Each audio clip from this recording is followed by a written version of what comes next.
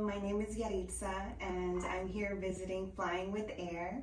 I'm so happy to have finally met Air in person. I came here one day, shopped around, and immediately felt as if this place was a safety net over myself and my own personal life and story. So I'm so happy she's here because I listened to her podcast, I believe it was last week, and it was a 30-minute podcast and I took 12 pages of notes. Like, this 30 minutes became 2 hours of me looking out on my balcony and nonstop writing down all of my thoughts, everything that resonated with me as a survivor. I believe in her vision, I believe in her story, I believe in her impact, and I'm just so grateful for everything that she does.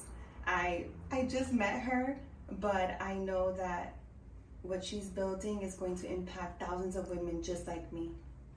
So thank you, Air, for meeting me, for having this time, having this platform, and I can't wait to see what's to come. Thank you.